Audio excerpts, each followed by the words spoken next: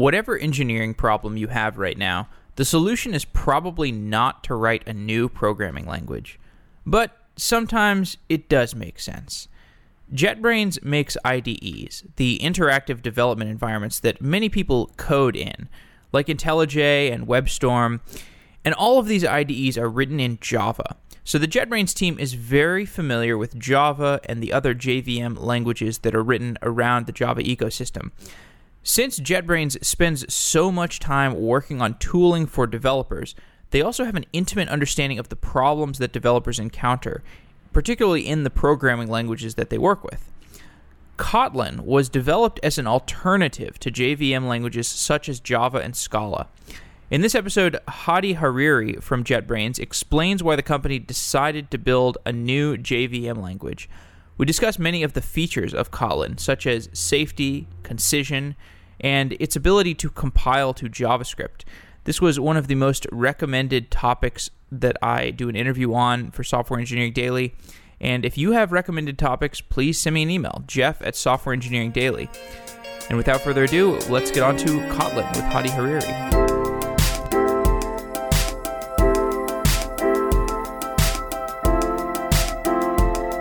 Hadi Hariri is the VP of Developer Advocacy at JetBrains. Hadi, welcome to Software Engineering Daily. Thank you. It's great being on. JetBrains is a company that makes IDEs. These are development environments like WebStorm and IntelliJ, and these IDEs are written in Java and other JVM languages. And the JVM has many languages written on top of it, but JetBrains decided to create another, which is called Kotlin, and that's what we're discussing today. But before we get to what Kotlin is, there are probably some people listening who are unfamiliar with Java and the JVM. Can you give an overview of the JVM ecosystem and how that works, why languages are built on top of this ecosystem? Yeah, sure. So the JVM is basically a virtual machine onto which you have different languages that you can write code in. And all of these languages essentially get converted into bytecode. And then the bytecode is what runs on the virtual machine. So it gives you that layer of abstraction so that you're not actually having to create different compilers for different languages to run on native. It runs on this virtual machine, which also gives you a bunch of other benefits such as garbage collection, etc. And given that you've got a plethora of languages, many languages running on the JVM, a lot of times you end up where these languages are interoperable. So, if I'm using, for instance, Kotlin, I can interop with another language such as Java or Scala or something else. Okay, so when we hear about these languages being built on the JVM, for example, Scala, what does it mean for a language to be compatible with the JVM? What exactly is going on there?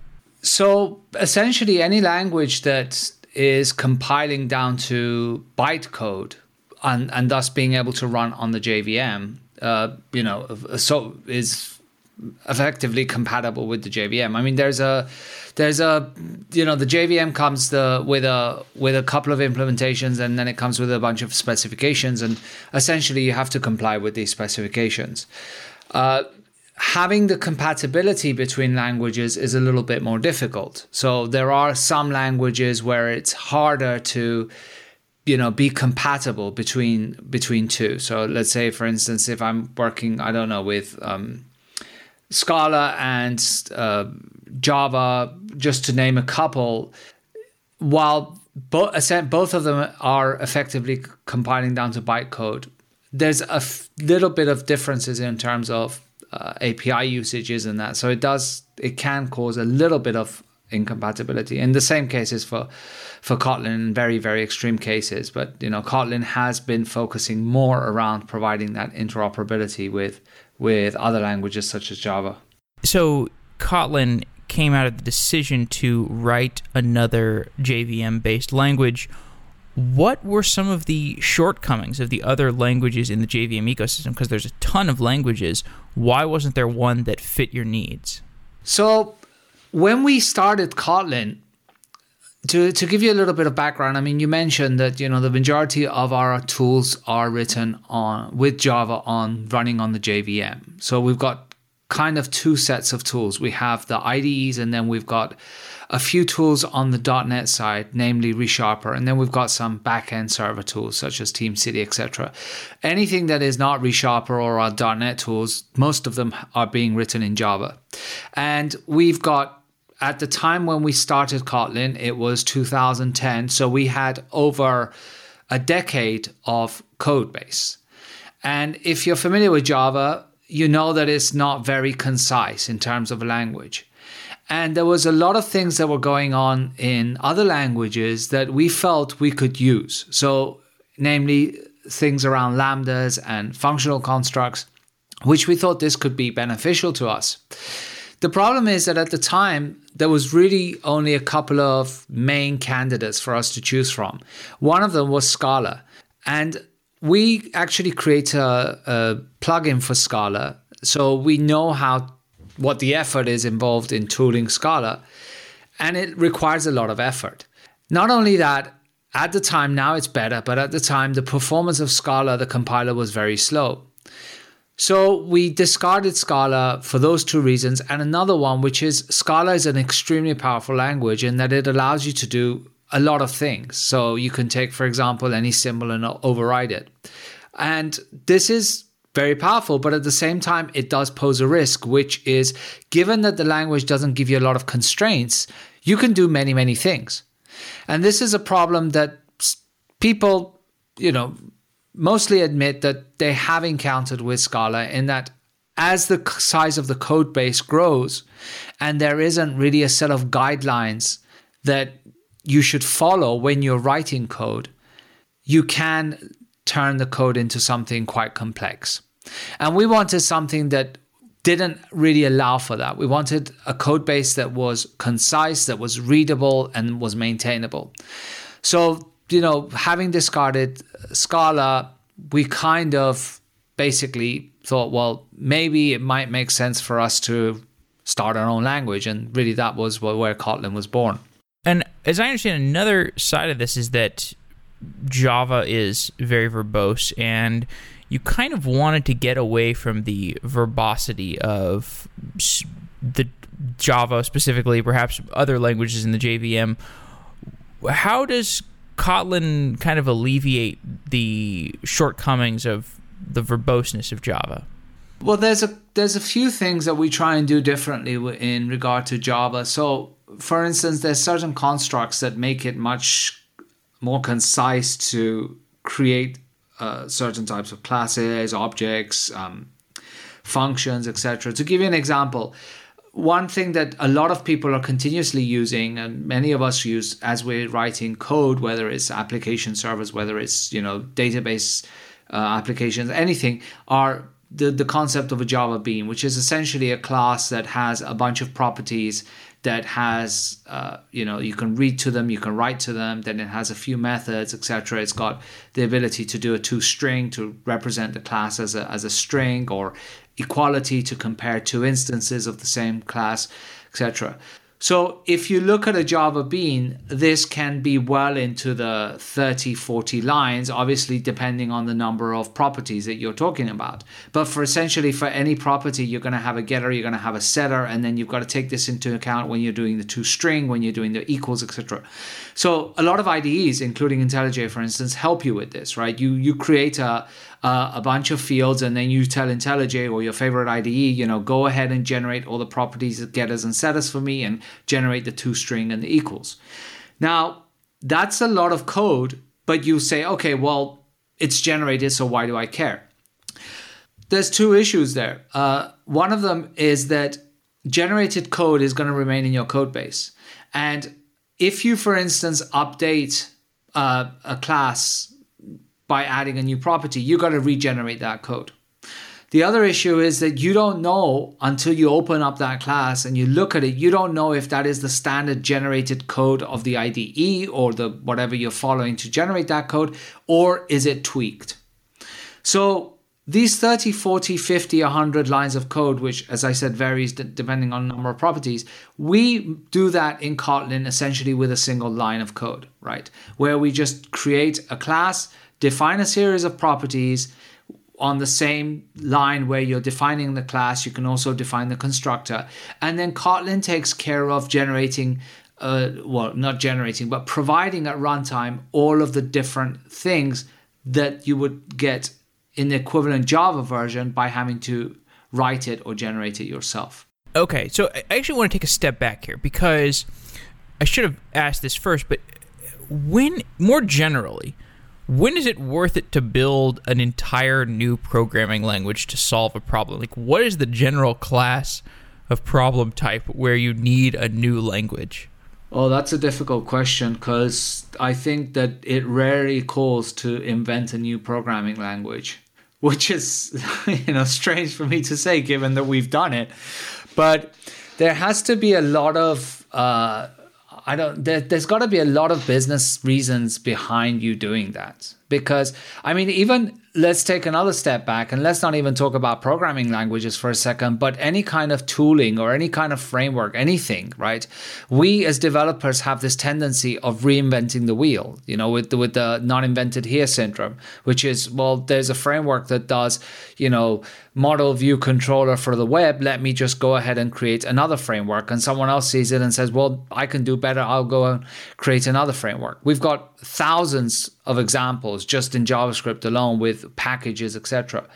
Now, the thing with the language is that it's way more involved, right? Languages are something that have to live. If you're serious about it, first of all, it's extremely costly. You're not going to get an immediate return on investment. You have the high risk that the language will not be popular. You have the high risk that as language is not popular, you're not going to get adoption. If you don't get adoption, you don't go into that feedback cycle. So you don't know if you can improve it or you're just using it for your own specific case and not seeing a more general approach to solving problems. It's very, very costly. So I would say that if there isn't a valid business reason behind it, probably in very, very rare occasions would you go ahead and create a language yourself. Now, in our specific case, we had several reasons. We wanted a language that was more concise to cut down our code base. We had 20 products. We needed to continue to write these products, maintain these products, cut down the code base. We also believe that there's better ways to do things. So our focus as a company that develops developer tools has always been to try and do things in a more efficient way, in a more productive way, so to speak. And we thought, well, we're doing all of these things with tooling. Why shouldn't we try and do this also with languages and provide a more efficient way to do certain things? And then, of course, being a company that provides tooling, we also saw an opportunity there that obviously if we create a language and the language has adoption, we can create tooling around it as well, which at the end of the day, that is our business. We sell tools. So I think first and foremost, there has to be valid business reasons for you to ever even decide to embark on creating your own language. And with that in mind, what is the business reason for Kotlin? Let's reiterate this. Where would I use Kotlin? Why would I use Kotlin? So for Kotlin, we tried to create a language that's basically industrial in the sense that you can use Kotlin in any type of scenario, whether it's creating a web application, whether it's creating a web server, whether it's creating a desktop application. Effectively, we create desktop applications. So first and foremost, we wanted Kotlin for ourselves. So, it is appropriate for desktop applications. What happened, though, is that at some point, we started to say, hey, there's a market which is called Android they're using Java mostly. And maybe we can try and see if we can provide them support for Kotlin as well. Now, when you're talking about Android, you need to take certain things into account, like the library size, like the footprints. And so we started to tweak it a little bit and say, let's try and target Android as well. And that suddenly started to take off. So we invested more into supporting Android. But in a sense, I'm not going to say backfired, but it has kind of, in a sense, backfired in that a lot of people think that Kotlin is a language specifically targeted at Android, which is far from it, right? Kotlin is a very general purpose language, exactly the same as Java, exactly the same as C#. So you can use it in any kind of scenario for any kind of application.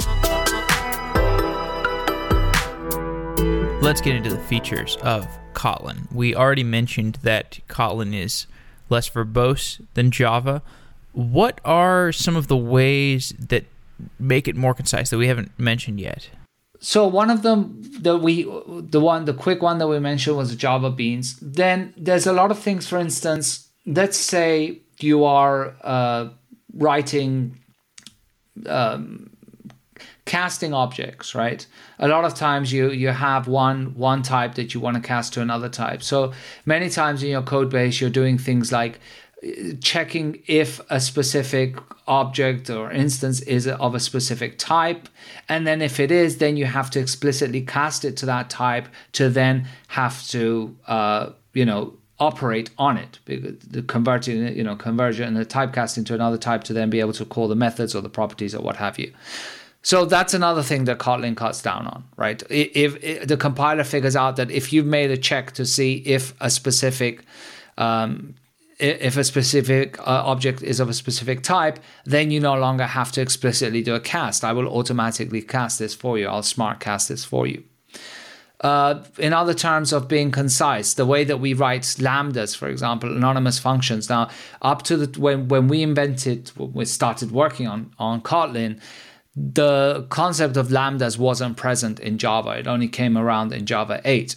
So writing single abstract methods, which was basically effectively an interface that you just had to implement just because you wanted to call a single method on it, was a lot of verbose code. And in Kotlin, you can just pass a function. Effectively, you have support for higher order functions, so you can have functions that take functions as parameters or return functions as parameters. So it's a few different things that allow you to create much more concise code. Now, and packaging too, right? Pardon? Packaging too, right? Like the packaging syntax when you're importing a package into your Java. I mean, I just remember like working in big companies with lots of Java packages, and you have to do com.whatever, and it looked like the packaging syntax for Kotlin is a lot more concise. Yeah, so one of the things that it is concise, but at the same time, so what we do is actually we recommend that people follow the same kind of conventions as in Java. So, it's the reverse domain and then the package name ... which I refer to as death by 1,000 folders, right? But so you still do that. However, it is not enforced. So for Kotlin, you don't have to align your package names with actual folder names. You can, organize things any way you want.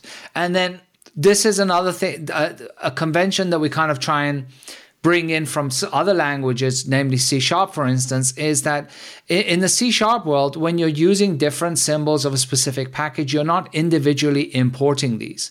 So you don't have to do import org.jetbrains.whatever, and then another one exactly the same for the last symbol to be different. You just do an import jetbrains.star, and that imports everything. And we try and follow that convention as well, some of us at least.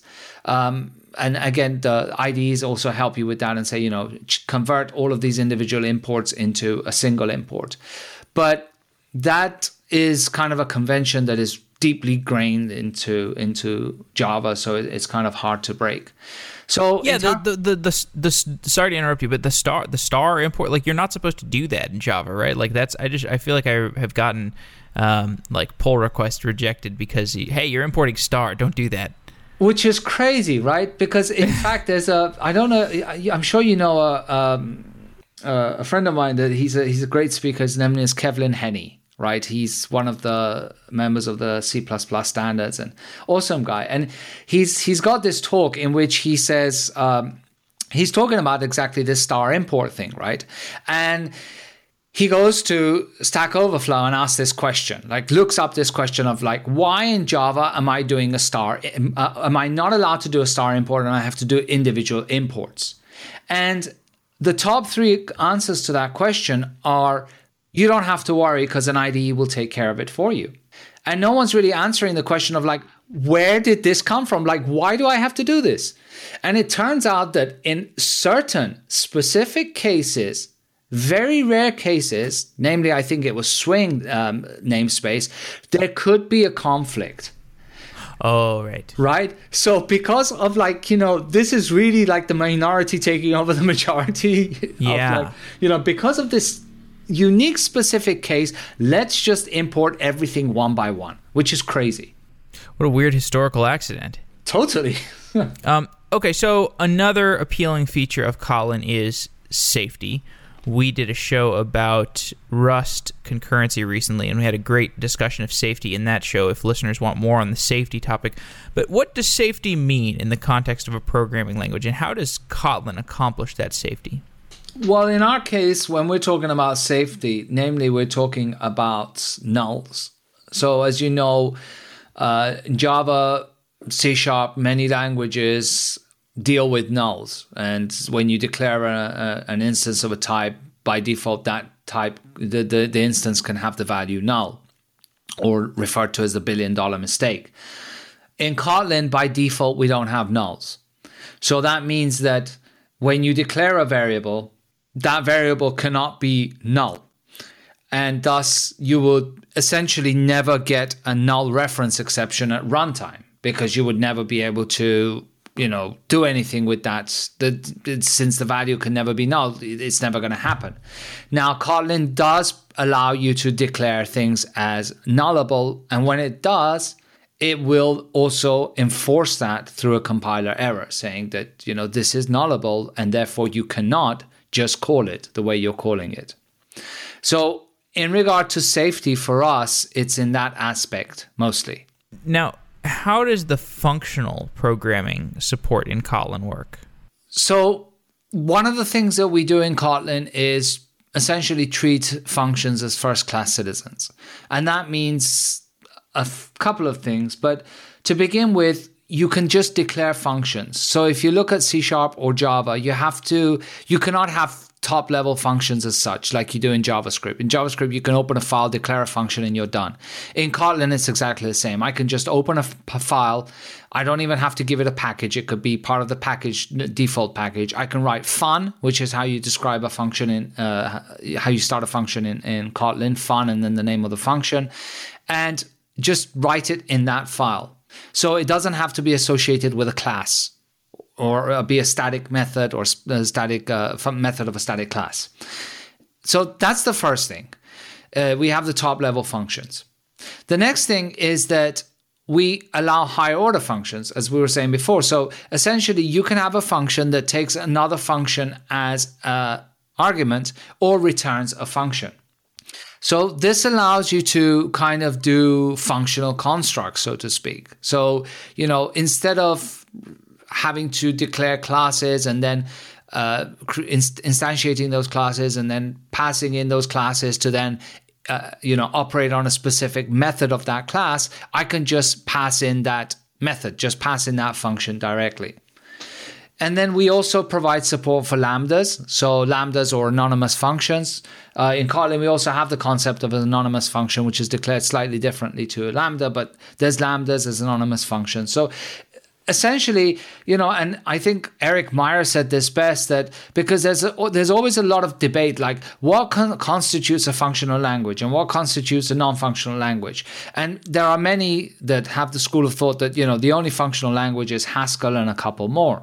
Eric Meyer said, essentially, if I can treat functions as primitive building blocks, as first-class citizens, then in essence, for me, that is a language that is functional, that allows me to work in a functional way.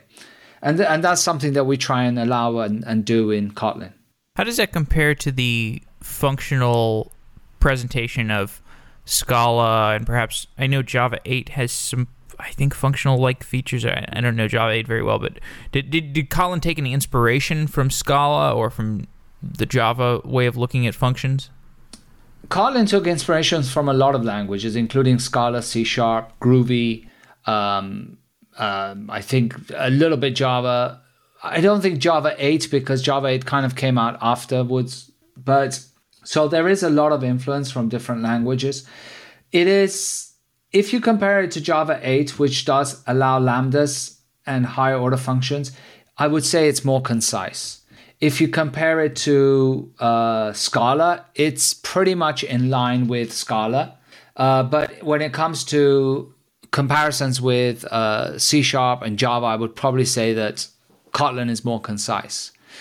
And there's another aspect that Kotlin has, which is extension functions, which is somewhat related to functions. If you want, we can get into that. Sure. Let's do it. Tell me about it. Yeah, so a lot of times if you take a look at a class, right, essentially, if you want to extend that class with certain functionality, what you need to do is inherit from that class and add another method or what have you to it. In C# there was this concept called extension methods, which essentially allowed you to add a new function, a new method to an existing class without inheriting from it. And we have the same concept in Kotlin. So this is on the fly, you're adding functions. Well, no, it's resolved at compile time. So it essentially is kind of like a static method on that class, but it actually acts as like an instance method of that class because you have access to the instance. But you can actually, so when you're using it, when you're writing code, it's imported statically, that function, that extension function. We've taken it one step further in that we also provide you the ability to create extension properties, not only extension functions. So you can take any class, be it a Java class or a C# or a Kotlin class, and extend it with new functions and new properties. And that, why would you do that?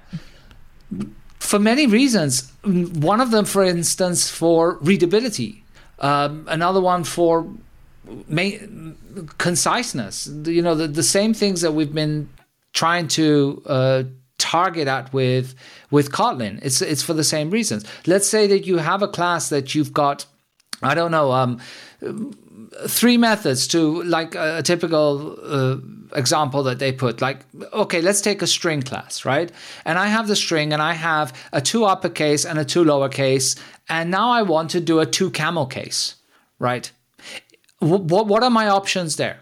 I would have to create a function that takes a string as a parameter and returns a string that converts that function to a camel case, right? Whereas if I extend, but then when I call that, I would have to call the function as kind of like a standalone thing passing in the string. Yet, if I'm writing code to, for example, create convert a string to uppercase, I could just put the name of the string, the string dot to uppercase. I would like to have that same kind of functionality. How can I accomplish that? Using an extension function. I now create an extension function which is called toCamelCase, which allows me to invoke it on any instance of a string. So I keep the same kind of style when I'm writing code. It's more concise. I don't have to have some other way of calling code.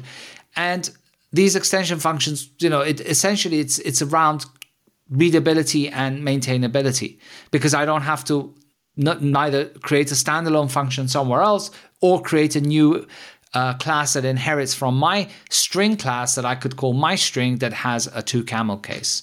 I don't know if that makes sense. It's kind of hard to explain code when No, this is the classic challenge of doing a podcast episode about programming languages. But let's shift the topic of conversation a little bit. So we're talking about Kotlin, which is this language that is on the JVM. It's interoperable with Java. When I compile a program that has Kotlin code and Java code, what are the stages of that compilation process? Where is the point where, or I guess I don't know if you want to call it a build process, or what exactly is it? Like, what are the stages, and where is the point where both of these languages are in a bytecode that is indistinguishable? So both of them have a compiler. You have the Java compiler and you have the Kotlin compiler. So if you're writing Kotlin code, it's going to go through the Kotlin compiler, and then it generates a .class file, which is essentially the bytecode, which then is run by invoking Java and then the class file on the JVM.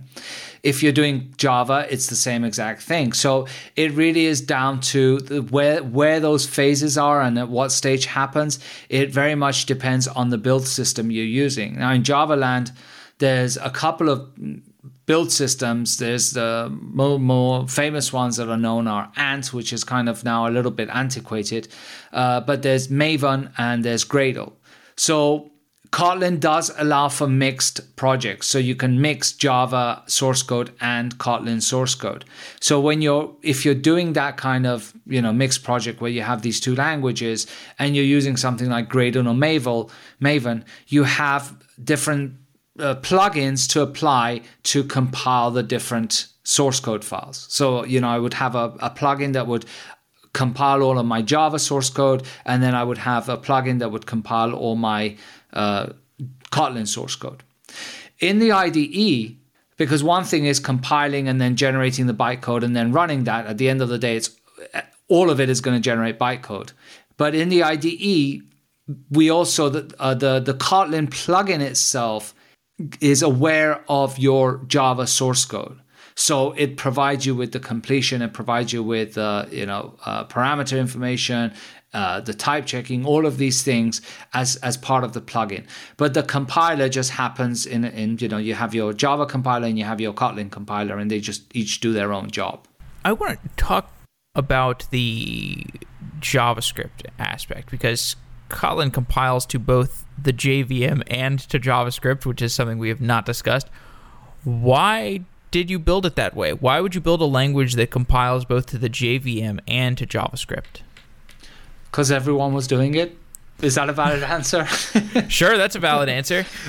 Essentially, so here's the thing. It's half true, but it's like a lot of people right now, a lot of languages are transpiling to JavaScript, right?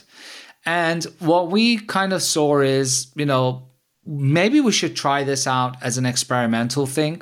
And in fact, in the 1.0 release, JavaScript compilation was still very experimental. In fact, every time you started a new project and you're targeting JavaScript, it actually says to you, this is experimental. In 1.1, which we went out with the beta today, it's now production ready, so to speak. So in the 1.1 release, will be production ready.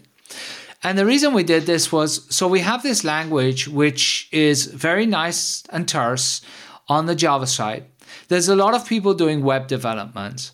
And, why not provide this kind of language to generate JavaScript, which enables people that actually like the language to target JavaScript, and either whether it's server-side JavaScript through Node or whether it's client-side through the browser.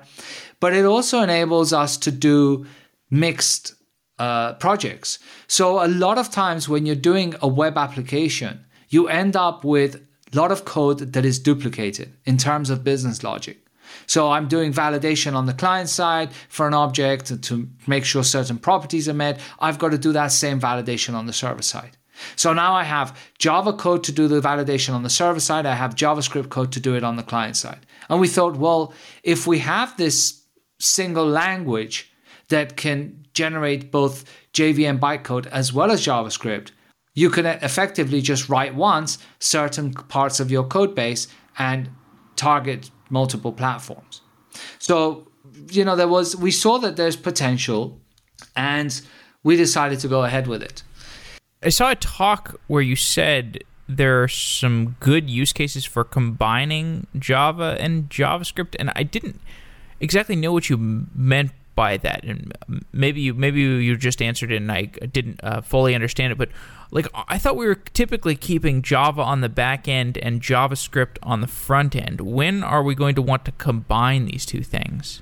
Yeah, so it was kind of like the example I just gave, but let me give a little bit more detail. So, okay. First of all, I think that kind of idea has basically evaporated when you look at something like JavaScript and Node, because, a lot of people are actually using JavaScript on the back end as well. Okay, true, yeah.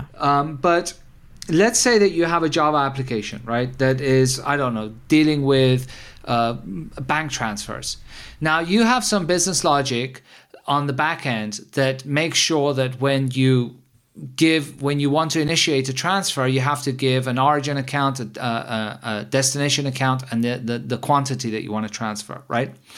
And when you call that API on the back end using Java, you got to validate that these values are in there and that they're greater than 0, etc.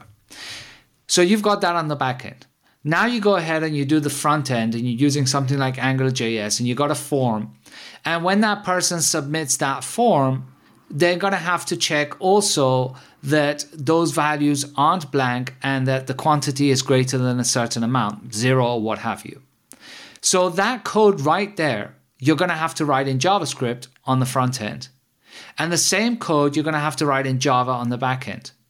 Now, this is a very simple case where you're just checking to see a single value is greater than 0. But imagine a little bit more of a more complex scenario in which you have certain business rules that your input values must follow.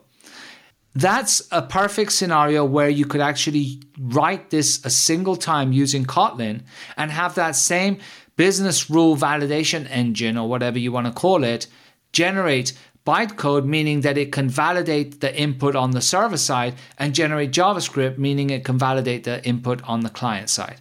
So you write once and use it on both, on the back end and the front end. Does that make sense? It does make sense. Now, let's zoom out again. Like, what is involved in writing a new JVM language? What kinds of strategizing do you do? What's involved in the design process? What kinds of tooling do you have to build? Give me an overview for what that process is like.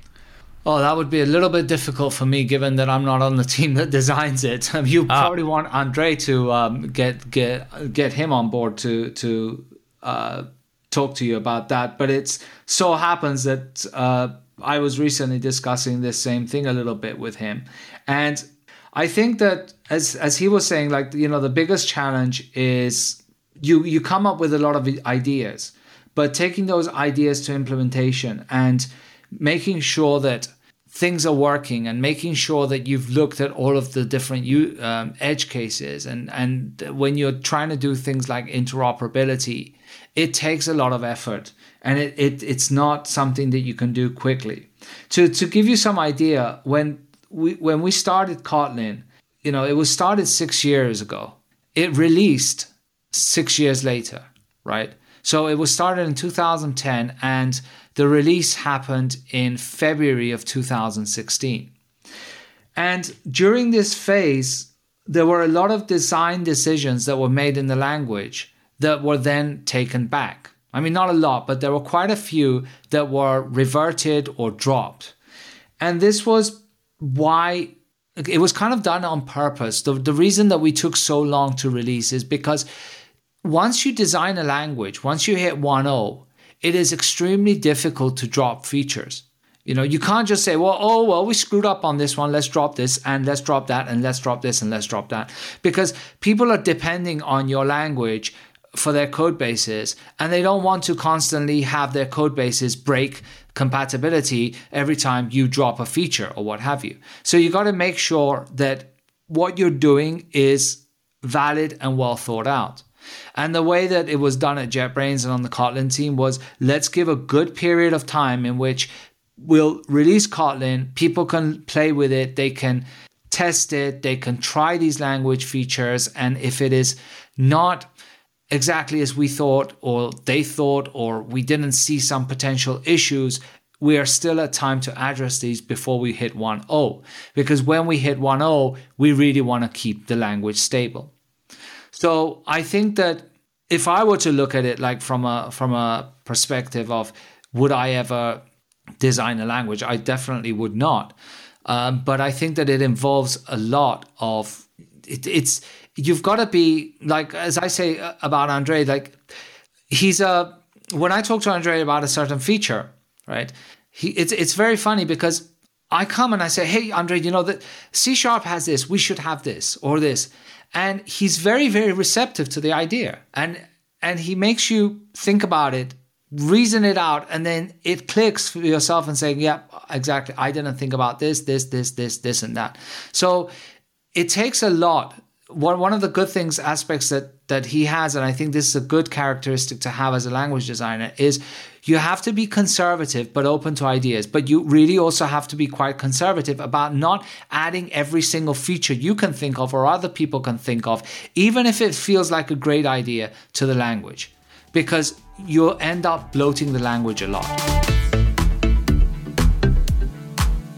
Now, Kotlin is an open source project. It's hosted on GitHub. How does contribution and governance and pull requests and stuff, how does that work in an open source programming language? The majority of the contributors to GitHub are more around tooling and bug fixes. So essentially, a lot of the language design is still internal inside JetBrains. It's still kind of part of the team. Now, recently what happened is that we kind of tried to set up this process, which we call KEEP, which is a Kotlin evolution and enhancement process or something like that, where we now document any new feature we want to add to the language, and we document, it's kind of like, you're familiar with the RFCs, the request for comments? Sure. It's pretty much the same thing, right? Let's come up with, we've thought of this feature, here are the different use cases, and then we push that onto GitHub, and we let people comment on it. And just as we do that, community can also initiate each of these keeps and say, we've come up with this language feature, what do you think about it? But it's still very much kind of, Andrei Breslav is still mostly the person that decides on what features should go in and should not go in. So a lot of the contributions right now as an open source project are focused around, the tooling and other aspects that the project has. Let's talk about some of the Kotlin use cases. We've already glossed over the fact that it's works with JavaScript, it works in the enterprise, it works on Android. Let's talk about the enterprise. Let's say I'm an enterprise with a large Java application. Why should I use Kotlin? First of all, foremost, if you don't have a valid business reason, you shouldn't. But I think that, so there's a couple of reasons why you would want to use Kotlin.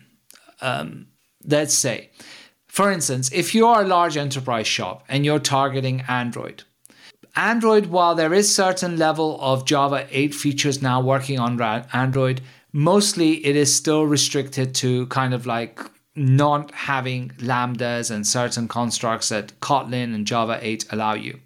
So if you're writing Android application, which many enterprises now do because they've got their mobile versions of their software, you would benefit from Kotlin because Kotlin is compatible with Java 6. So essentially it can generate the same language level compatibility with Java 6, so you can use it in Android applications. That's one reason. If you have large code bases that you want to cut down on size, because through our experiments and through the data that other people have given us, we can estimate roughly that you get about 35 to 40% less code by cut down in code size by using Kotlin. I can imagine that being a productive exercise if the company is deciding, hey, we're going to take some time to refactor certain aspects of our application, and during that refactoring process, you could just rewrite in Kotlin, so you could simultaneously refactor the code and move a lot of it over to Kotlin and get it more concise. Yes, and given that we have very good interoperability, it's not a rewrite. I mean, when we designed Kotlin, interop was one of the major aspects of it, because we didn't want to throw our code base out, right? We couldn't close shop and say, right, we're going to take another 5 years to rewrite our 10-year legacy code base. We had to keep functioning. So we're doing exactly the same. Like, we're not rewriting things from scratch. We're just using Kotlin now and mix and matching areas in Kotlin, and some parts are tests, some parts are new plugins. You know, our code base is now, there are applications that are entirely now written in Kotlin, some of our tools, but IntelliJ, for instance, is slowly converting things to Kotlin, and they're doing that exactly as you say, precisely at certain times as part of a refactoring. So that is a very good way to introduce it. But one other very good use case, which is one of the strong points of Kotlin, is to do DSLs, or domain-specific languages. So we tried to create a language that allowed us to create that allowed developers to easily create DSLs. So a lot of businesses, you know, have business rules. They have their own domains. And Kotlin is a good language that lends itself to allowing developers to create domain-specific languages, so that business people and others, even developers working in that domain, could use to describe systems. And that's one of the strong points of Kotlin. A lot of the people that I talk to that are refactoring Java applications, not to put a finer point, well, I guess just to put a finer point on what I said earlier, a lot of people who are refactoring their Java applications these days are doing like a microservices thing. So this is not like a myth. Like, there's a lot of people refactoring and breaking their stuff out. And I think it would be maybe an interesting exercise to go from your Java monolith to, if you're going to microservices, then maybe you just put those microservices in Kotlin. That would be kind of cool. Yeah, absolutely. Because I mean, that's one of the things of this whole tendency towards microservices as well, right? You want to have this decoupling. You want to be able to have smaller services, each doing a different thing, and each of these could be, you know, you do this in a very polyglot way. You could have one thing in JavaScript, one thing in Java, one thing in Kotlin, whatever. You know, it lends itself very well to this. Yeah, but although JetBrains making IDEs. An IDE strikes me as something that like has to be a monolith. It's not really something that is a microservices-based application. Is that accurate? Yeah. So in our case, I mean, we have IntelliJ, the platform, and essentially on top of that, we have a series of plugins. And then what we did was, initially there was only IntelliJ. So then we added JavaScript support, and then we added PHP support. And then we started to get demand from people saying, hey, you know what? I don't want the heavyweight or the bloat, which isn't, but you know, I don't want the whole Java package. I just want PHP. Why don't you just give me an IntelliJ for PHP? And that's how the different smaller IDEs were born. But effectively, really what it is, it's just IntelliJ, the shell, the core platform with plugins. So if you want to think about the different languages like PHP, Java, Kotlin, Go, all of these as, I wouldn't say microservices, but, you know, small self kind of contained functionality. In that sense, it is not a monolith, because, you know, it's just every language, every IDE is kind of self-contained in a 2 or 3 plugins that are then plugged into this core platform. What an interesting company. I do think about JetBrains sometimes. It's like the fact that you built this one IDE and then kind of were able to reskin it, retool it for so many other languages. It's a really great business, and it's a very unique business. Anyway, but Kotlin. So there were more requests for Kotlin, for me doing a show on Kotlin, than I think any previous topic. And I was surprised. I just kept hearing from people, do a show on Kotlin, please. And I was like, I have not heard of this language. And then I looked into it more. And when I was doing research, I read this blog post from somebody who sounded like they had been around for a while. And they said it was going to be their programming language of choice for the next 5 to 10 years, which is a kind of bold statement. Why are so many people interested in the Kotlin language? Oh, that's hard to answer. I mean, let me give you, I mean, I can give you an answer based on my own experience and probably what I've heard from people, right? When I came to, my background wasn't Java, it was .NET, and before that it was Delphi, and before that it was other things. But when I came to Java, and one of the things that really drove me away from the JVM and the platform itself was the language and the verbosity of the language and certain quirks that really annoyed me about the language, like having to have checked exceptions, having to have these getters and setters for everything. These were things that really drove me away. And it just felt like a lot of boilerplate code over and over again. So when I started to look at Kotlin, it felt very much like C#. But it started to feel better than C# for me because it was more concise than C#. It kind of started to feel for me like a JavaScript that is statically typed, because I prefer static type languages, but it not with the verbosity that I think things like TypeScript have now introduced. But I mean, we were talking before TypeScript even came about. So I fell in love with the language because of its conciseness and how terse it was and how it did a lot of things for me without me having to worry about it. So when I speak to other people and I say to them, like, you know, a lot of times it's exactly the same situation with IntelliJ and Eclipse. You know, people, I go to a lot of shows and I do a lot of conferences, and people come to me and say, hey, tell me, what feature does IntelliJ have that's going to convince me to switch over from Eclipse or NetBeans or what have you? And I say there isn't. Like, you know, let's do a feature by feature comparison. And I'm sure that you're going to say, well, I don't use this feature or I like that feature. I said, IntelliJ feels different. I'm not saying whether I'm saying it's better or not. For me, it's better. For you, it might not be. But it feels different. When you use it, you enjoy it. So I tell you what, instead of comparing features, go spend the month with IntelliJ. Use it, and then tell me whether you want to go back to what you were using or you're going to stick with IntelliJ. And I get that a lot of people say, you know what, I tried it, and it worked. And for me, Kotlin, it's kind of the same thing, because there isn't one single thing that I could say, this is the killer thing for me in the language. It is just like, I use the language, I enjoy it, that I really want to continue to use this language.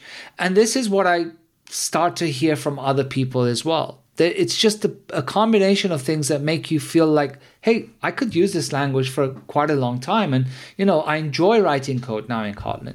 One of the points that the author made in this article was that, and I'll link to this article in the show notes, but he made the point that these dynamic scripting languages like JavaScript and Go, they can lead to some real problems. Like, because this writer was coming from the Bitcoin space, and in Bitcoin, avoiding monetary losses is something to keep in mind.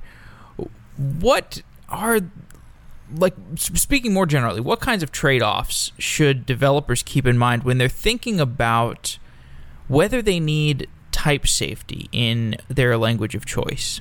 Oh, this is a religious war, but let's go for it. So the problem is, you know, depending on who you ask, they're going to give you a different answer, right? There's a lot of people that love static typing. There's a lot of people that love dynamic typing. Dynamic typing, generally, my feeling is that as the code base grows, or let me put this completely differently, right? When you don't have constraints, you can do anything you want. Since you can do anything you want, you then have to you'll run the risk that you can end up with horrendous things, or you have to have discipline to only do certain things. Now, you need to have that discipline, but you also need to impose that discipline to other people because you don't work in isolation. So you end up having to write a guide of saying, this you can do, this you can't do, this you should do, this you shouldn't do. This is very similar to the kind of like the Scala thing, in that you can do many, many things, right? With a static type language, you're restricted to what you can do. That restriction can sometimes hinder you, but it also allows you to be constrained to certain things.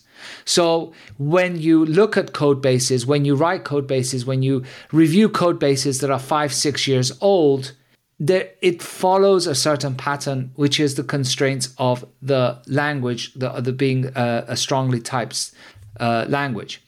In addition, static typing provides you with certain features that is much harder to obtain with dynamic languages, namely tooling. You can create much better tooling, and trust me, as I said, because we do it for both static and dynamic.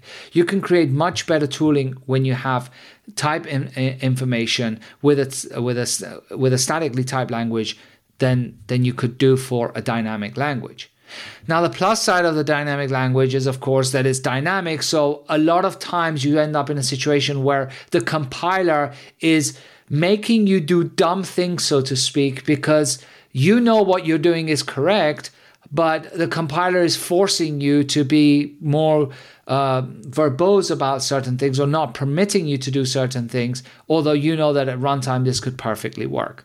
So that's the downside of it.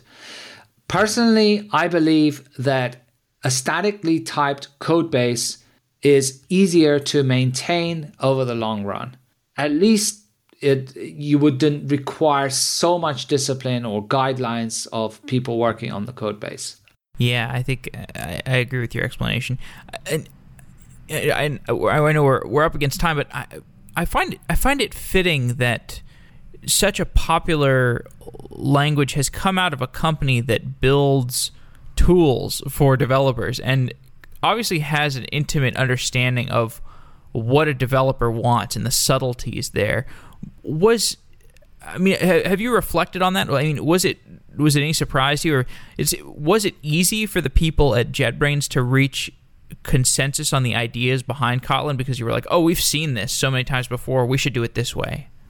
I think for certain features it probably was, because it is, if you look at Kotlin and what a lot of people describe it as is it's a pragmatic language that is trying to do away with the common pain points that you encounter when you're writing code in Java or C# or other languages.